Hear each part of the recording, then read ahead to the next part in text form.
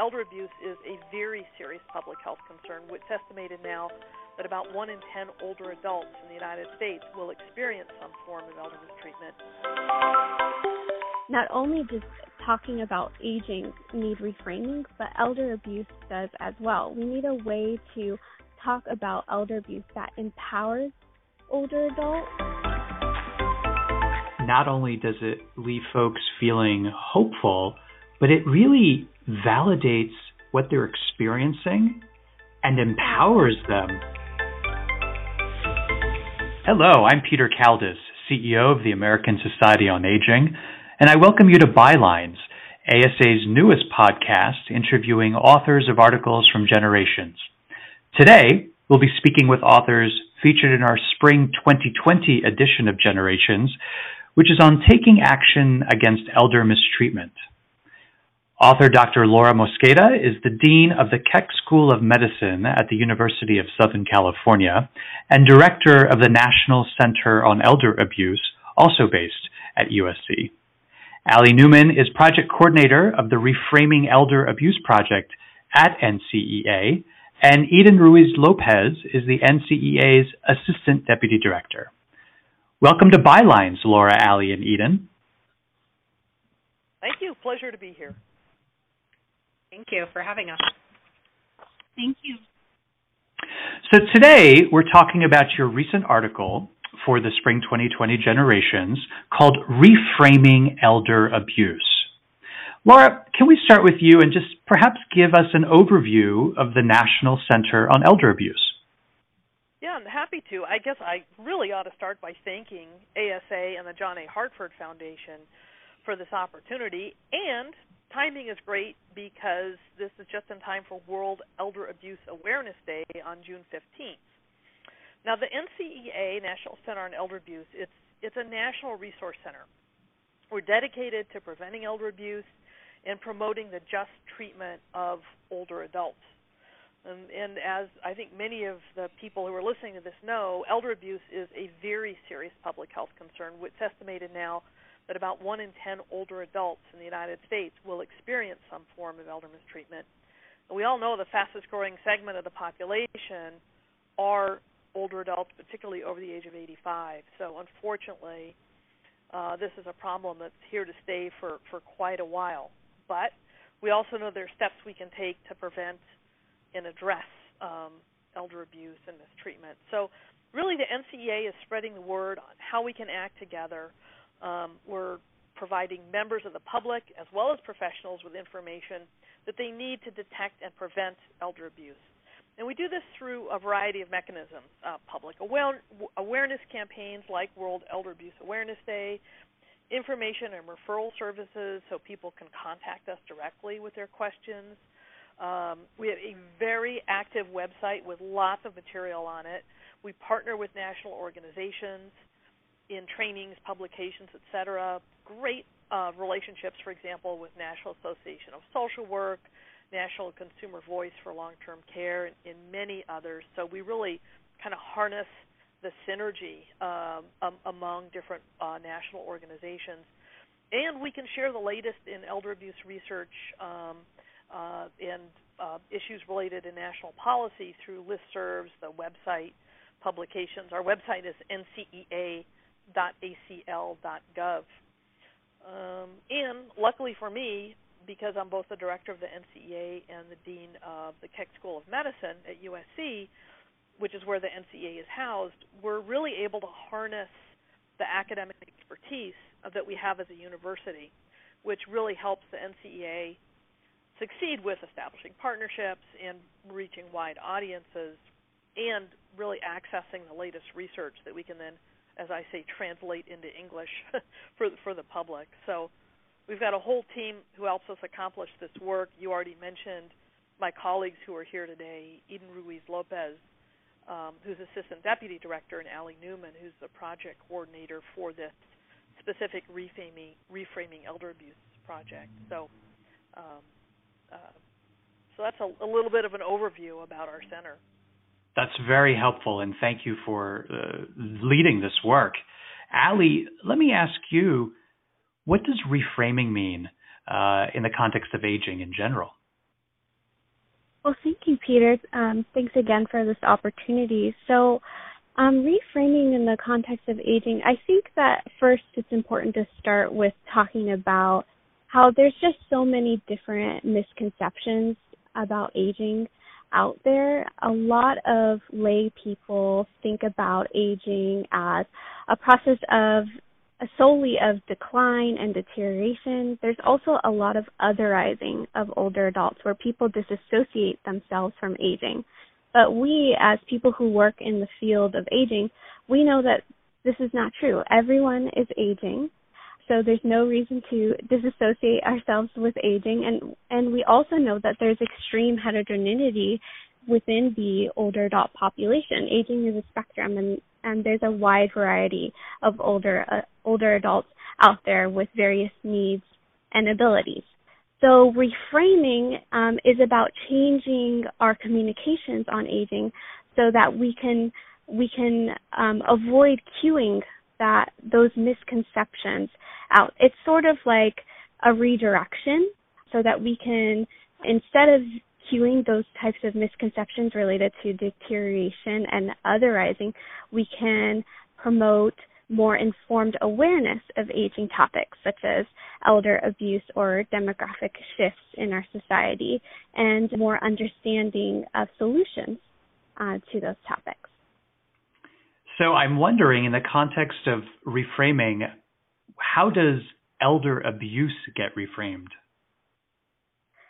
So just like with aging, there's a lot of misconceptions related to elder abuse as well. At the NCEA, we've really gotten to know those misconceptions firsthand, and we realized them very early on. I mean, for instance, at the NCEA, we often, in spreading awareness on elder abuse, we go to public health fairs and we table about the topic of elder abuse. And it was such a struggle to even talk about our issue with folks. People did not want to come to our table.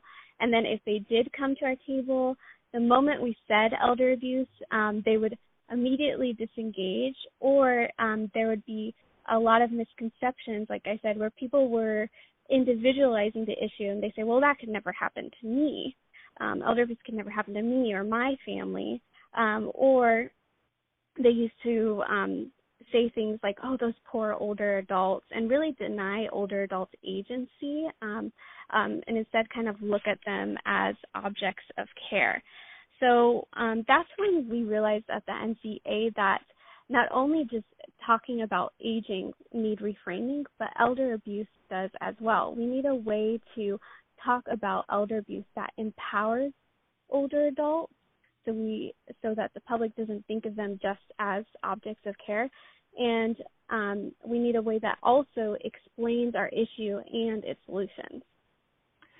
Allie, the article does a nice job of drawing parallels between that reframing and social justice movements. So I'm wondering, how did you rely on the work of the Frameworks Institute to help inform and help reframe elder abuse? Yeah, that's a great question, Peter. Thanks for asking. So the Frameworks Institute is an agency. They're a nonprofit think tank that conducts communications research on social issues. And we had seen the work that they did with reframing aging, and just from our experiences at the NCA, we knew that elder abuse needed some research as well. So Frameworks Institute did research on the public understandings, and they really confirmed a lot of what we were experiencing, this kind of paternalism toward older adults, thinking about them as objects of care, this individualizing of the issue of elder abuse. So we worked with Frameworks Institute to really validate what we already knew about public understandings, but also they were able to investigate a new way of talking about elder abuse that can avoid those cueing those paternalistic notions and individualization and victimization type language. So they investigated a new communication strategy with us, and they found that actually talking about justice, elder abuse as a justice issue, was a lot more productive with the public. It really primed people to think about elder abuse as a collective issue instead of an individual one. And then they also found that utilizing a metaphor of a structure with beams of support to protect us all as we age was a lot more effective in promoting various solutions that were needed to address and prevent elder abuse.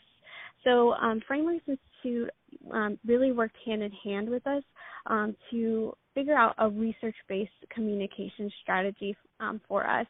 And they also created a Talking Elder Abuse with us, and a Talking Elder Abuse toolkit with us in partnership that really shows people how to apply the communication strategy that they found. Language is so important, and it's been interesting to watch in short order the impact of the Frameworks Institute on how we even use language to describe our aging work. I think it's been a terrific effort, but it's going to take time. Eden, let me ask you, can you describe some of these tactics and the communication strategies that you're using, and maybe a little bit more about the toolkit? Of course. So just to take a step back, I'd like to share with you more about the work that we undertook with the Frameworks Institute. It was quite a process, but a good one. So we did go about this manner within 3 different phases, and the first phase really entailed communicating with different stakeholders across the country, starting in the fall of 2016, and then it eventually evolved into a full-fledged project in early 2017. So during the first phase of the project, the Frameworks Institute conducted field and elder abuse expert interviews that, in general, uncovered that members of the public don't necessarily understand why elder abuse occurs, or even the toll that it takes on society, nor how to overcome it. So moving along to the second phase of the project, the NCEA had an opportunity to test the effectiveness of applying the communication strategy. And we provided extensive feedback on the Talking Elder Abuse Toolkit before it was actually published. Now, for the past 3 years, we've been involved in the third phase, and we've been sharing the toolkit as much as possible. The NCEA is really looked to as the reframing elder abuse application experts, and a majority of our team has gone through several rounds of training so that we could talk the reframing elder abuse talk, so to speak, and of course encourage professionals to utilize the tool.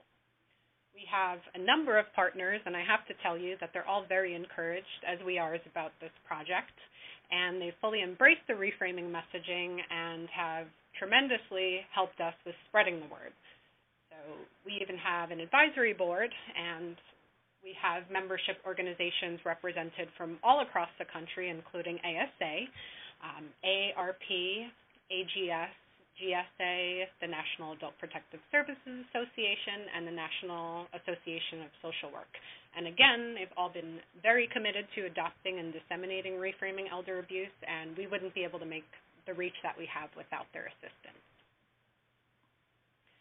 So in terms of the question of Talking Elder Abuse Toolkit, and if it's available to anyone in the aging sector, we've been very excited to disseminate this toolkit over the past few years.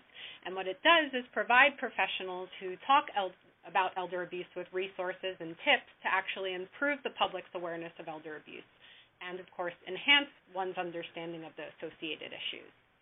So it contains samples that apply reframing concepts to guide professionals, and there's no cost attached to it. It's free for everyone to access. If you go to our website, ncea.acl.gov, and type in the search bar of our website, Reframing Elder Abuse, it should be among one of the first search results that populates. And there you could access the toolkit itself, containing swamp of elder abuse guides, a glossary, toolkit, access to a free video lecture series that we have a free code listed for, and one last thing that I'd like to mention about this Talking Elder Abuse Toolkit is it's really important to note that the toolkit is designed for professionals to change the public discourse. It really can be tricky to know how to apply it and really understand the appropriate places where it works. And if people do have reservations, we do encourage that they at least figure out how to apply it subtly. For many of us in the field, I know this has been a big adjustment, and the Frameworks Institute has suggested it will take a decade or more to adopt. So if we expected for this newer way of communication to resonate with many audiences, we had to experiment with applying it. And Allie and other team members have been wonderful at figuring out what places in our website this reframing messaging strategy can apply, and they've worked extensively to create new tools and resources. So if anyone has any questions, they could not only try and contact us through our website for more technical assistance, but they could reach out to us at ncea@med.usc.edu. Eden, let me ask you, can you share maybe one or two samples or some examples of language choice or language changes that the toolkit offers? Sure, so I would be happy to do that. So, Allie, please jump in if I'm misinterpreting anything. No, for example, yeah. I Sure. could let you go in. Yeah, thanks, Eden. No, I think that's a great question, Peter, and that's something that we wanted to talk about today. Is there have been a number of organizations who have already embraced reframing. I know that the Administration for Community Living, their Office on Elder Justice and Adult Protective Services, they reframed their website, and they did so by just removing a lot of the vulnerability language. So we found that a lot of organizations in their communications were repeating vulnerable older adults. It was they kind of used it as a descriptor of older adults.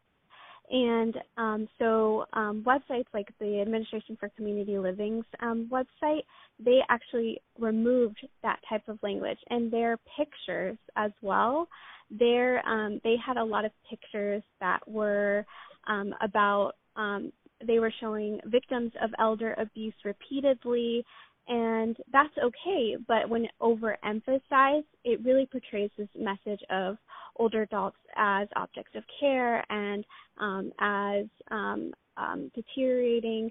And so they actually removed a lot of those photos, so they are showing a more accurate portrayal of aging as well. So there's been various organizations that have really embraced reframing. And one simple way to kind of start reframing is just to incorporate that value of justice. So by starting off a conversation by saying something like, we all deserve to be treated equally, no matter our age or ability. So that's a really kind of short and sweet way to prime people toward thinking about this as a collective issue. And I know at the NCEA, we do this all the time. We've really internalized reframing. We have, for example, like we have an information and referral services that Dr. Mosqueda mentioned, and we have a lot of folks that contact us, and they're trying to report about an abusive situation. And before, we had canned responses where we would just say something like, I'm so sorry that you went through this. Unscrupulous people sometimes target vulnerable older adults. So right there, we were using vulnerability as a descriptor of older adults and focusing on the victim and the perpetrator. But now we say something like, I'm so sorry you went through this. You know, no one deserves this type of treatment. We all deserve to be treated fairly, no matter our age or ability. And then we point them to, you know, the information and referral they need to contact Adult Protective Services or any other agency. And just the transformation in our communications, it just shows how we've embraced reframing, and the people who contact us, they leave the phone call or the email just feeling so much more thankful for the resources that we provided them with, more engaged, and feeling less hopeless and hopeful. So reframing is really taking off, and we hope that it continues to do so over time. Those are tremendous outcomes. And it strikes me that not only does it leave folks feeling hopeful, but it really validates what they're experiencing and empowers them, right? And so yes, exactly. ASA is really proud to be part of this effort, as Eden mentioned, in particular because we see this as an opportunity to do what we're doing in the diversity, equity, and inclusion space, which is to say you shouldn't only preach about it, but you should actually internalize it as well. And I'm really excited that this year ASA is really going to focus on all the kinds of things you described internally, as well as amplifying this good work. So thank you for sharing that with us. So in the last sort of few minutes of our chat today, Laura, I wanted to go back to you and ask you, in what way do you expect this work to continue in the future? Well, I think we're really heartened by some of the successes that Allie just outlined. And at the same time, we recognize that you can't boil the ocean, right? So we found that the reframing, it's not an all or nothing approach. If everybody just finds one little thing they can do differently, or more, we're always happy to do more, but even one little thing you can do differently with reframing, it's amazing what a big difference it can make. And so the project is going to continue to mobilize fields, public communications on the elder abuse fields, public communications on elder abuse. We really have just found religion on this one. We see it working and transforming how we think about elder abuse. And we think that if we can continue to work on this mass dissemination, continue to work with our partners, that the Reframing Project will help engage the public and allow them to make more informed decisions when it comes to preventing and addressing elder abuse. And particularly now when I think we're in an election cycle, the more informed the public can be, the more aware that they can be of elder abuse, because now they've been able to hear it and understand it in ways they haven't before. It might also influence voting decisions, which then influences policy decisions. So we really encourage the ASA members to get started, if you haven't already, with the Reframing Project. And again, to visit our website, ncea.acl.gov, so you can see the resources that we have available for everybody. Thank you for sharing that, Laura. ASA is going to make all those links available on our site as well, so people have easy access to how they can help and contribute to reframing elder abuse. With that, Laura, Allie, and Eden, thank you so much, not just for today's conversation, but for your contribution to this edition of Generations. And Laura, to the Generations Editorial Advisory Board and to the field of aging at large. We at ASA really appreciate all of your continued and passionate advocacy for older adults. So thank you. Thank you. And thank you to all the ASA members for listening. And please don't forget to subscribe to this podcast online or through your app store to hear the next episode of Bylines. Thank you for joining us.